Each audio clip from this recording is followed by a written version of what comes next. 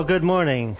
Glad you all can join us. We did have a great week this past week. Unfortunately, I got sick on Friday. I managed to get through the week, and so I'm a little under the weather. Other than my throat being a problem, we should be able to get through this morning fine. So just bear with me.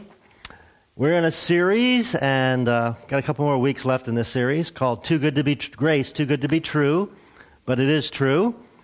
And first week, about 5 weeks ago, we started with salvation. The foundation of our Christian life is based, not based on my performance, your performance, good or bad.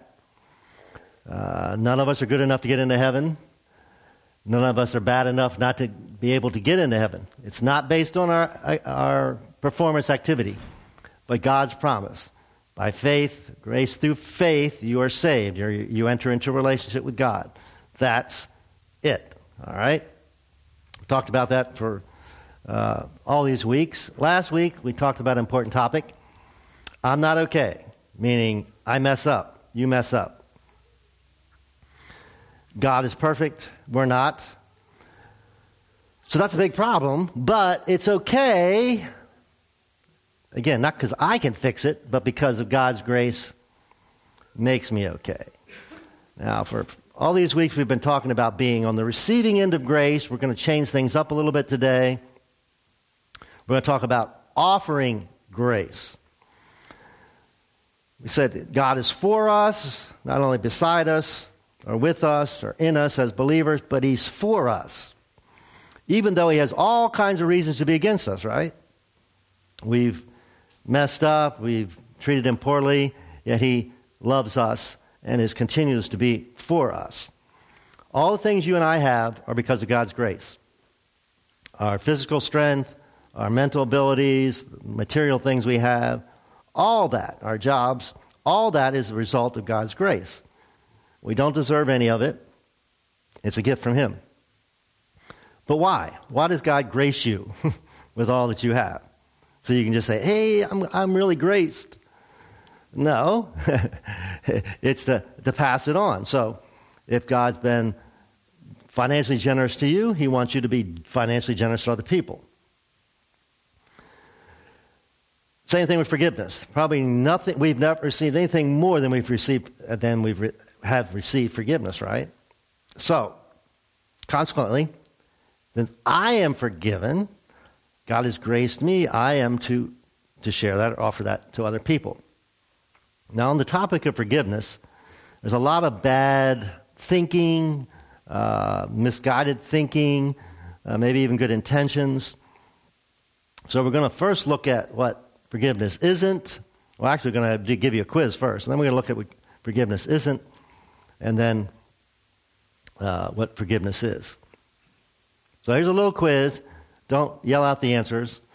You can just mark it down. A person should not be forgiven until he asks for it. Okay, is that true or false? I'm not going to forgive you until you ask for it. Is that true? Forgiveness minimizes the offense and the pain it caused. So, okay, I'm going to forgive you because it's no big deal. Thirdly, forgiveness includes restoring the relationship. Okay? I don't care what you've done. I forgive you so we can have this great relationship again. Fourthly, you haven't really forgiven until you've forgotten it. That's kind of a cliche in our culture, right? Forgive and forget. Forgive and forget. Is that true? And lastly, when others are hurt, I must forgive their offenders. So if I offend my wife, you need to forgive me. All right, true or false? Now, how you did? This is a topic I talk about a lot around here, so if you've been here for a few years, you should get 100% on this quiz. Just looking at the ministry of Jesus, we discovered the answer to all these questions is false. So let's go through them again and see why they're all false. First, forgiveness is not conditional, including the person has to ask. I won't forgive you until you ask. If you ask me, I'll forgive you. There's lots of other conditions. I'll forgive you if you change. If you promise not to do it again. We've all been there, done that, right? Or tried that. Conditions. Jesus, hanging on the cross, prayed this prayer, Father, forgive them, for they don't know what they're doing. Did anybody in the crowd say, hey, Jesus, forgive us for nailing you on the cross? Nobody asked for that forgiveness. Yet Jesus offered that and prayed that prayer. So, is it conditional? If, then, no. It's just like God's grace and in other areas of our lives, it's unconditional. Secondly, minimizing the seriousness of the offense. It's not that. It's not saying this shouldn't hurt you. It's not saying you don't hurt. When we are offended, we hurt. That's natural. That's healthy. This couple that abused his child that died probably a month ago now in our county. Should we just forgive this guy? This couple? No big deal. That's crazy, right? It is a big deal. A child died. So it's not minimizing the seriousness of the offense. Now, there's a difference between being wronged and being wounded. We're all wronged. We all do stuff to hurt other people, often unintentionally. That doesn't need to be forgiven.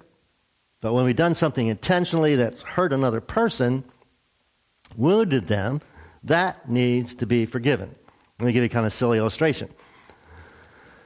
The way I dressed may offend you. Last week, my hair, evidently, may offend some of you. All right? Do you need to forgive me for my haircut and my clothes? No, you don't need to forgive me. You just need to accept me. There's a difference. Acceptance is a really big deal, and we emphasize it a lot around here because God accepts all of us, right? But that doesn't need forgiveness. If I've hurt you, I've done something unkind to you, then that needs to be forgiven. So it's not minimizing the seriousness. Thirdly, resuming the relationship without change. Now, this is really important. Forgiveness should be instantaneous, but relationships are built on trust. Trust takes time. It has to be built, if you will. My part is the forgiveness. And if you've offended me, then you've got a part in rebuilding trust. There's three things that's required from building trust. First is repentance. So if you've offended me, you need to truly repent of that and say to God and to me that it was wrong, I hurt you, I'm sorry. The second part is restitution. What can I do to make it better? Now, the easiest thing to think about is if somebody's borrowed money, hasn't paid it back. Oh, I'm sorry. Eventually I'll pay it back. That's restitution. And the third thing is to rebuild the trust, to prove yourself trustworthy. Then you can restore the relationship. So, forgiveness is instantaneous. Relationship takes building trust. And God forbid you're in some kind of abusive situation, whether a parent or a spouse, and they ask you to forgive them, you say, yes, I forgive you. And they ask, well, can I move back home? Or are you coming back home? You say, no. You need to get some help. You need to get this fixed in your life. So resuming a relationship without change is not forgiveness. What do we have next? Forgetting what happened. This is kind of crazy, actually. It's not even possible. If I said, try and forget. Try and forget today it's now August, okay? Forget it's August. Now, you're all going to forget it, right? Our way our minds work, when you focus on something, you are less likely to forget it. The only way you can forget is to replace it with something else. All of us remember hurts from 10, 20, 30, 40 years ago. hopefully we've forgiven all those situations, but it has nothing to do with forgetting it. Sometimes it is impossible. In fact, the greater the hurt, the harder it is to forgive, right? Actually, let me tell you this. There's something better than forgiving and forgetting. And this is when we remember and the pain is gone. Because when we remember and the pain is gone, we say, thank you, God, that you got me through this, you restored me, you've removed the pain, I've matured through this, I'm a better person through this. If you forget it, are you going to thank God for it? No. So there's actually something better, and that's remembering, yet no longer hurting from the situation. And next, my right when I wasn't the one that was hurt. Who is the only person that can forgive somebody? It's the person that was offended. If I offend my wife, she's the only person that can forgive me. You can't forgive me, and vice versa. And there's all kinds of crazy illustrations. You know, somebody goes into school and kills a bunch of kids, and somebody gets on the news and say, we need to forgive this person. No. They're family members of the children that were killed. Yeah, it's up to them to forgive them, not me. The Nazis in the Second World War. I just watched Schindler's List recently. Over 6 million Jews were killed. Is it my place to forgive them? And I'm of German descent. No, it's not my place. There's like 6,000 some descendants from the people that Schindler was able to save. Those people would be the one that could forgive them. In fact, if this was true, we wouldn't have to have any jails. Right? I would just forgive everybody in all the prisons and everybody could go home. See how crazy that is? Now, there's a difference between forgiveness and consequences. And the reason people are in jail, it's the consequences of their actions. Whoever they harmed, if they harm someone, they may or may not forgive them, but they're still going to have to suffer the consequences. Two different things. In fact, if we were to do this, it cheapens grace. It really has no value, does it? So that's what forgiveness isn't. Now we're going to look at a story from the life of Jesus, and Luke recorded this, and Luke was a doctor, and he's kind of a technical writer, and it's interesting to watch the way he writes. But I'm going to kind of lead you into the story. A Pharisee by the name of Simon invites Jesus to have a meal at his house. And evidently there's some other Pharisees probably there. Now, Pharisees were the religious leaders. And we see lots of stories where religious leaders and sinners or bad people are contrasted. And this is one incident. So he goes to his house. He reclines. They reclined when they ate. They reclined on one elbow. He's reclining. This lady comes in. She's described as a great sinner, and she gets at Jesus' feet. She's probably kneeling. She begins to cry, and the tears fall on Jesus' feet. And then she takes her hair and starts to clean his feet, and they were dusty from walking around. After she does that, she begins repeatedly kissing his feet. And then she has some expensive perfume. So this may have came from her profession. We don't know where she got the money for the perfume. But expensive perfume, and anoints his feet with it.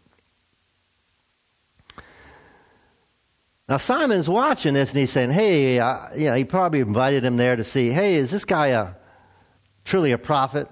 And he sees this going on. He says, this guy can't be thinking to himself, this guy can't be a prophet because he knows this is a sinful woman, and a prophet wouldn't let a sinful woman touch him. So we already know he's not a prophet, right? So we'll pick the story up here. It's interesting. Then Jesus answered his what? Thoughts. Now Jesus knows what you think and I think, but I don't think it's anything really supernatural here. I think Jesus could have just figured it out, right? Pharisees, don't let a sinner touch them. I've let the sinner touch me. They're thinking, I'm not a prophet, certainly not the Messiah. Simon, he says to the Pharisee, I have something to say to you. asked permission. He didn't start scolding him or telling him that his thoughts were wrong. Go ahead, teacher, Simon replied. So he gave him permission. It's always good to get permission if you're going to try and correct somebody, right? Then Jesus told him this story. A man loaned money to two people. 500 pieces of silver to one and 50 pieces to the other. So one person's got 10 times more than the other person. So we'd say one person gets a lot of money, the other person gets a little bit of money. But neither of them could repay him. So he kindly or generously or graciously forgave them both. Okay. You don't owe me 500 pieces of silver. You don't owe me 50. Nobody owes me anything. In fact, it says they canceled their debts. Tore it up. It's gone. Doesn't exist anymore.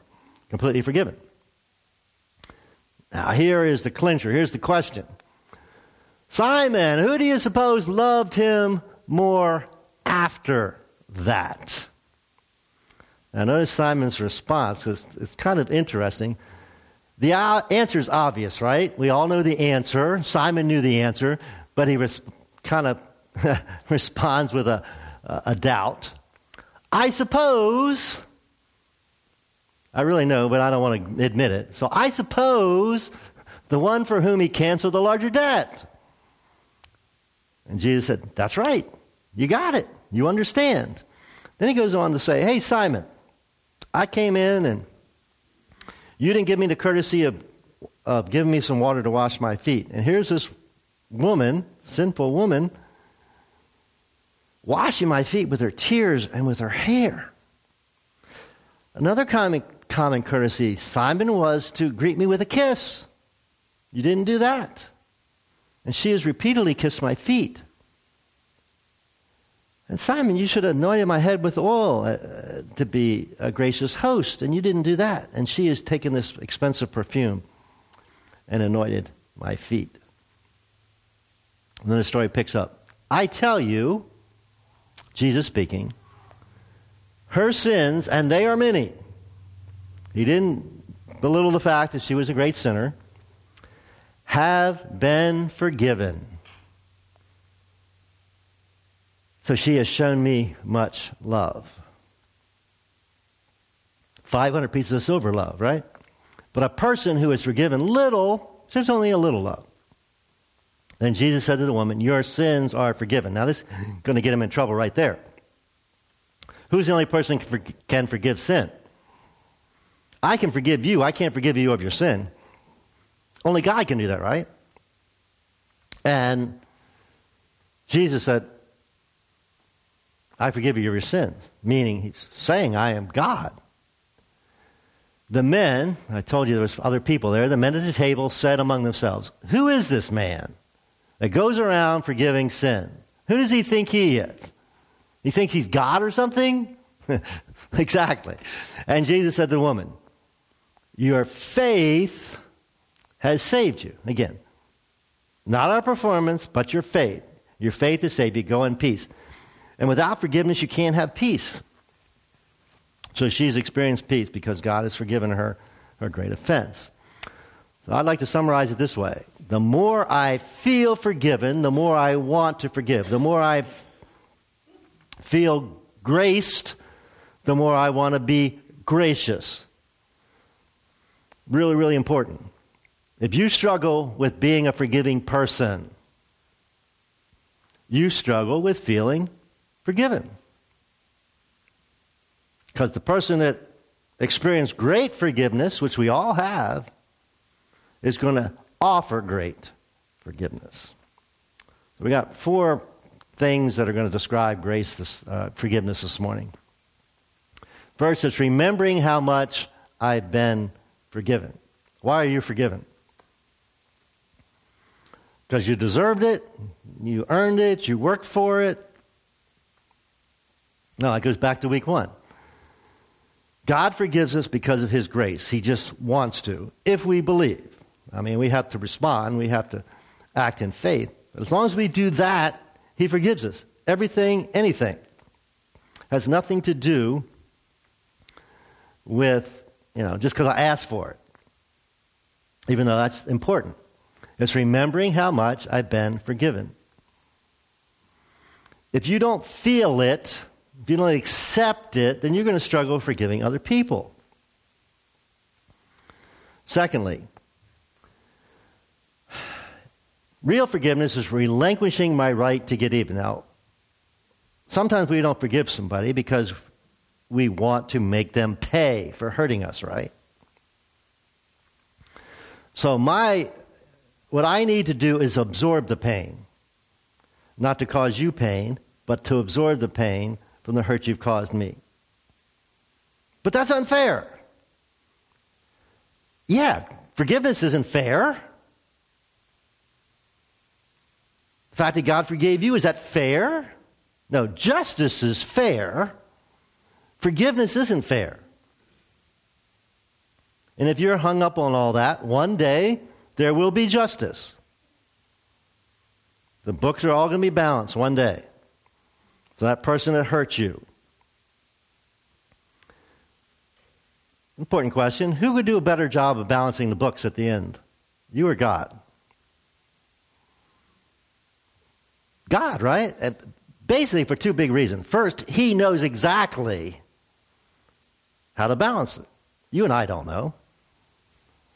Secondly, he's the only one who has the ability or the power to enforce justice. So it's not my right, not your right, it's not our job to get even. Leave that to God. Real forgiveness. We give up that right. Thirdly, responding to evil with good. How do you tell if you've truly forgiven somebody? When you can honestly pray for the best for that person. Can you do that? God, that person really hurt me, but I want you to do well for them, to bless them. You might say, well, that's impossible. Yeah, probably is. It's only by the grace of God, the indwelling of God's love and power in your life that you and I can do that. But then it is possible. We say this a lot. Hurt people. And one of the things that's helped me the most is because the natural thing is when you get hurt is to hurt back, right? And so when I learned this, I think, wait a minute. Yeah, if that person is hurting me, they're hurting. If you see a child crying, you want to help. So this person is, in some ways, crying out for help when they hurt us. There's something going on. So my whole attitude changes. I want to help this person get through their hurt. I don't want to make them hurt more because they hurt me. A story about the guy came to work and said, my wife got hysterical last night. And the guy said, you mean hysterical? And he said, no, historical. She told me all the wrong things I've ever done. And how often do we get into that historical mode when we get hurt? My wife and I have made kind of this agreement a long time ago. When we're dealing with some issue in our marriage, we deal with that issue. And so one of us starts to bring up something from the past, the other one stops. Oh, wait a minute. That's in the past. Let's just deal with now. Responding to evil with good. And fourthly, repeating the process as long as necessary. Peter came to Jesus one day and asked, how many times should I forgive somebody? And he said 7. I don't know why he said 7, but he was being gracious because the law said 3 times. I don't understand why 3, because there would be no marriages, right? If we only forgave each other 3 times. Jesus' response was basically, it's unlimited. It's limitless. When I forgive somebody, and when I think about it again, it still hurts, I have to forgive them again. I usually describe it this way. There's intellectual forgiveness and emotional forgiveness, or mental forgiveness. Intellectual or mental or spiritual forgiveness should be instantaneous. As soon as somebody hurts you, just go ahead and forgive them. Oh, I forgive you, I forgive you, I forgive you. it's going to hurt. And it may hurt for a long time. And so every time that hurt comes back, you say, I forgive you. Hurt comes back, I forgive you. It may take 70 times 7. It's a process for our emotions to catch up with our minds. There's lots of techniques. Let me share a couple with you. One is use an empty chair technique. Because sometimes it's not even possible to ask for forgiveness, tell a person that they've hurt you. And other times it's not advisable to do it. So take an empty chair, pretend the person's sitting there, and just pour out your heart. Some people like the technique that they put Jesus in the chair. If that works for you, that's great. Jesus, I'm hurting for this, or I just want to tell you that this really bothers me, and I'm struggling with it, and I keep forgiving you, but it still hurts, whatever. Another technique is to write it all down, if that's more your style. Somebody from the first service told us that she had done that. And she had taken these letters. Her counselor told her to do this. And he went with her. Took her to a cemetery. I think I'll get the story right. And put all the letters in a can and burn them up, and then turn the can over. They were gone. Whatever technique helps or works for you, use it. Because it's a process. And just because it still hurts doesn't mean you didn't initially forgive them. This is what I really struggle with for years and years and years. It's a process continually until the emotions catch up to your mind. But it still hurts. Yes, sometimes it will. It's unfair. Yes, it's unfair. So let's end up by answering this question. Why should I do this? Let me give you 3 big reasons. Because God has been gracious to me. Again, do you deserve to be forgiven?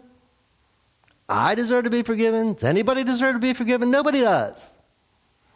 But God forgives, forgiven me, who knows, thousands of sins over my lifetime, and yours too. I say this a lot too.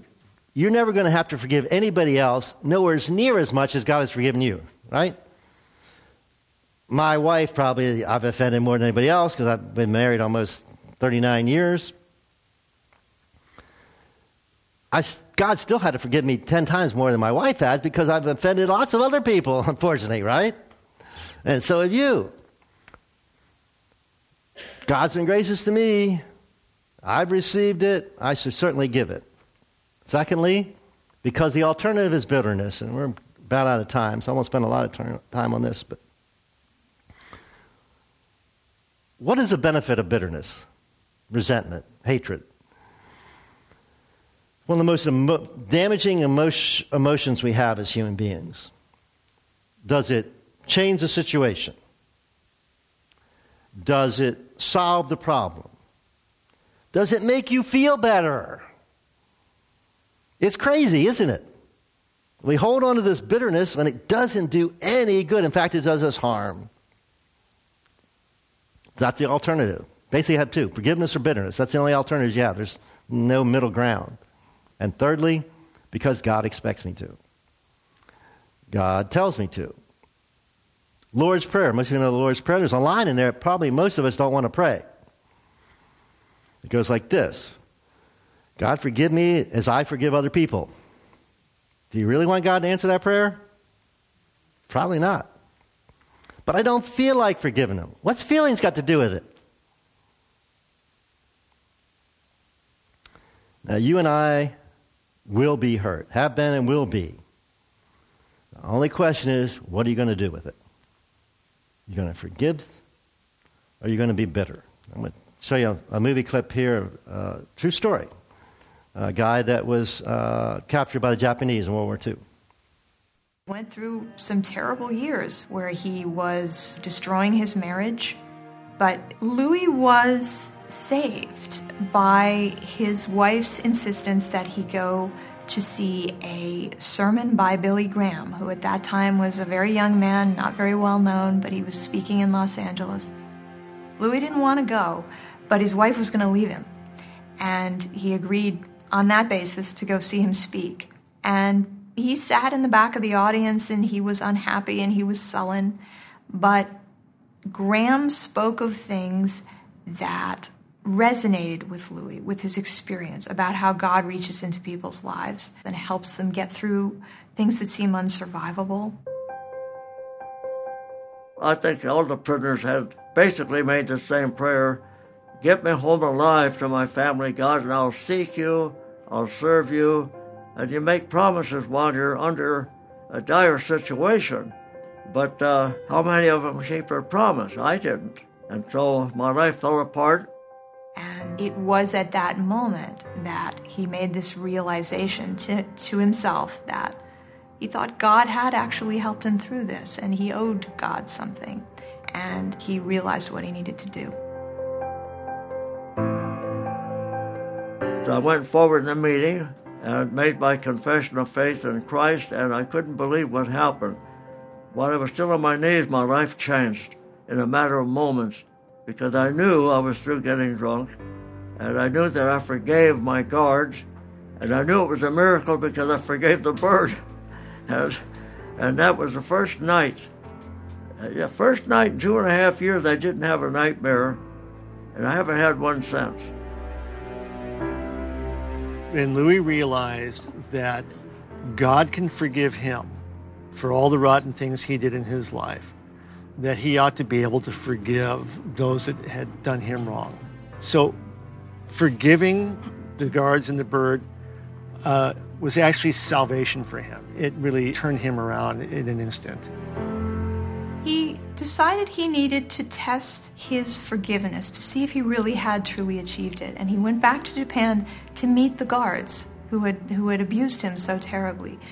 And he went to Sagama prison where they were all being held for war crimes. He went to every single one and looked him in the eye and told him that he forgave him for the treatment that he received when he was a prisoner of war. He felt no animosity. He just felt compassion, and they couldn't believe it. He couldn't believe it. It was a wonderful experience. He knew he had truly forgiven then.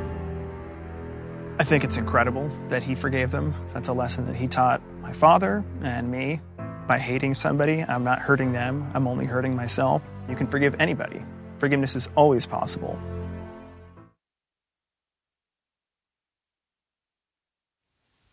None of us have experienced that, but we can, in some small way, maybe imagine how remarkable that was. And I understand it's a little different when it's some stranger, and our loved ones have hurt us. But it still boils down to this. The more I feel forgiven, the more I want to forgive. Let's pray. Father God, thank you so much for your enormous grace, your enormous forgiveness of us. Forgive us for even thinking of not forgiving someone else. It doesn't mean that they haven't hurt us. It doesn't mean that there's not work to do. It doesn't mean that I have to forget it. But I have to give it. I have to offer it. I have no other choice but bitterness, which is not a choice at all. God, I want to pray for every person here. We've all been hurt. And we all struggle with this. I understand. But God, let us truly bask in your amazing grace, your forgiveness. And then it should be easy for us to forgive. Again, the work is a process, it may be hard, but forgiveness should be instantaneous. We also want to pray for anyone who has not stepped across that line and accepted your gift of salvation, not entered in a personal relationship with you, haven't accepted that gift, been changed as Louis did on that day with Billy Graham. You can do it right now, just crying out to God. Say, God, save me. God, accept me. God, forgive me. And then your life too will be changed. God, we thank you for your amazing grace. In Jesus' name we pray. Amen.